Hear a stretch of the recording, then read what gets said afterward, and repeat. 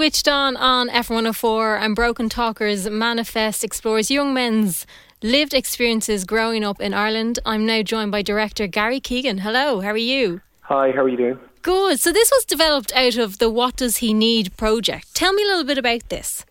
Yeah, the What Does He Need project is a project that Broken Talkers have been involved in for the past 4 years. So it's a long-term arts and youth work project involving Broken Talkers, theatre company, Fiona Whelan, artist and writer, and Rialto Youth Project, which is, as the name suggests, a youth project from Rialto in Dublin 8. And the project broadly is exploring the ways in which men and boys are shaped by and influence the world they live in.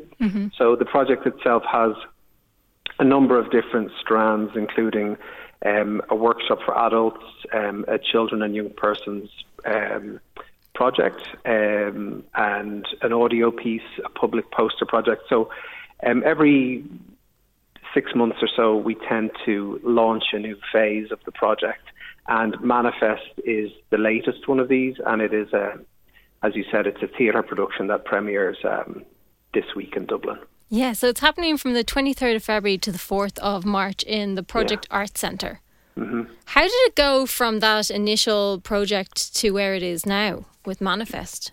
Sure, yeah. So I suppose one of the great things about having had so much engagement with participants, with men and with young men over the last number of years is that we gathered, it ended up being like quite an extensive research project. So we were reading a lot, we were talking a lot to people, we were gathering information and insights and ideas, I suppose, all the way along. And I suppose for Phelim and myself, as on the Broken Talker side of it, we kind of felt that the script and the insights were so rich, and we really felt like it would be good for us to put our particular kind of skill set to use in terms of framing it within a theatrical context and presenting it to an audience. So I suppose just the timing felt right. It felt like we had enough research done.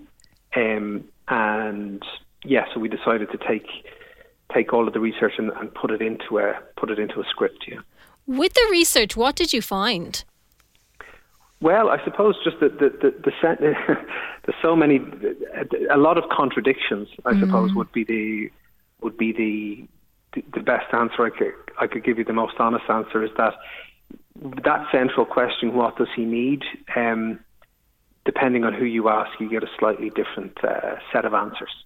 So we have scenarios within the workshop, for example, where the fictional boy that we introduce, that the participants have to kind of discuss certain dilemmas or scenarios that come up for the boy. So, for example, there's a piece around violence and schoolyard bullying, and the question, I suppose, is whether the boy in that instance should fight or should find a different way out by either telling a teacher or an adult or something like that. And that would usually split the group quite sort of evenly on one side or the other, where you would have people saying, well, if he doesn't fight now, he's going to be leaving himself wide open for years of, kind of being bullied, etc.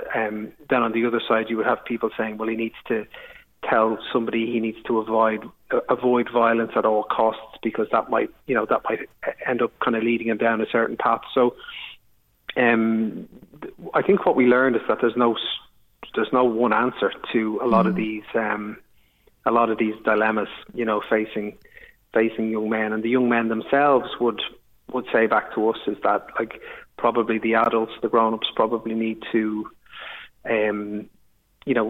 what we heard from the young people is kind of let them figure it out themselves, a lot of these things. So we need to kind of take that into consideration as well. So there is a certain problem, I suppose, about two middle-aged men kind of, presenting a set of definite answers as to what young people should be doing. We're certainly not about that. I suppose we're about, the piece itself really is about kind of opening up a dialogue and a conversation for the audience to allow them to perhaps go home or to take the show with them home and sort of maybe begin a conversation or begin to look at, particularly for the men in the audience, how they behave how they are role models for younger men or for boys in terms of, their behaviour, what they're transmitting out into the world in terms of, certainly when it comes to questions of misogyny or attitudes toward women, that we really try to highlight the fact that young men obviously look to older men for cues, for prompts as to how to be. So as older, more, middle-aged or older men, like, we are being watched in a way. So I suppose for older men, we need to be very aware of the influence that we have. So influence is a huge part of it as well. Absolutely. And as you said already, there probably isn't kind of one single answer to any of it. But what is the current state of masculinity in Ireland? Have we gotten better? I think there's the conversation is certainly much more robust, I would find, than it was possibly when I was, a teenager or in my 20s, when we were all, I suppose the metaphor I would use is that we were all just being kind of swept along, with a kind of prevailing tide of, influence and attitude, and nobody questioned it. I suppose there was a lot of kind of blind following of what the older kids were doing or the older men were doing. I think the work that we're doing in schools now, and the encounters that we're having with young men and even children. I did a project myself in a primary school with a group of second class boys, and what I found is that, in fairness, the teachers had been doing a huge amount of work around these questions to do with violence, to do with misogynistic kind of language and stuff like that, and so the boys were already quite well equipped and quite clued in to these kind of questions in a way that I suppose maybe 30 or 40 years ago, when I was that age, mm-hmm. I probably wouldn't have been. I wouldn't have had, I suppose, that good influence.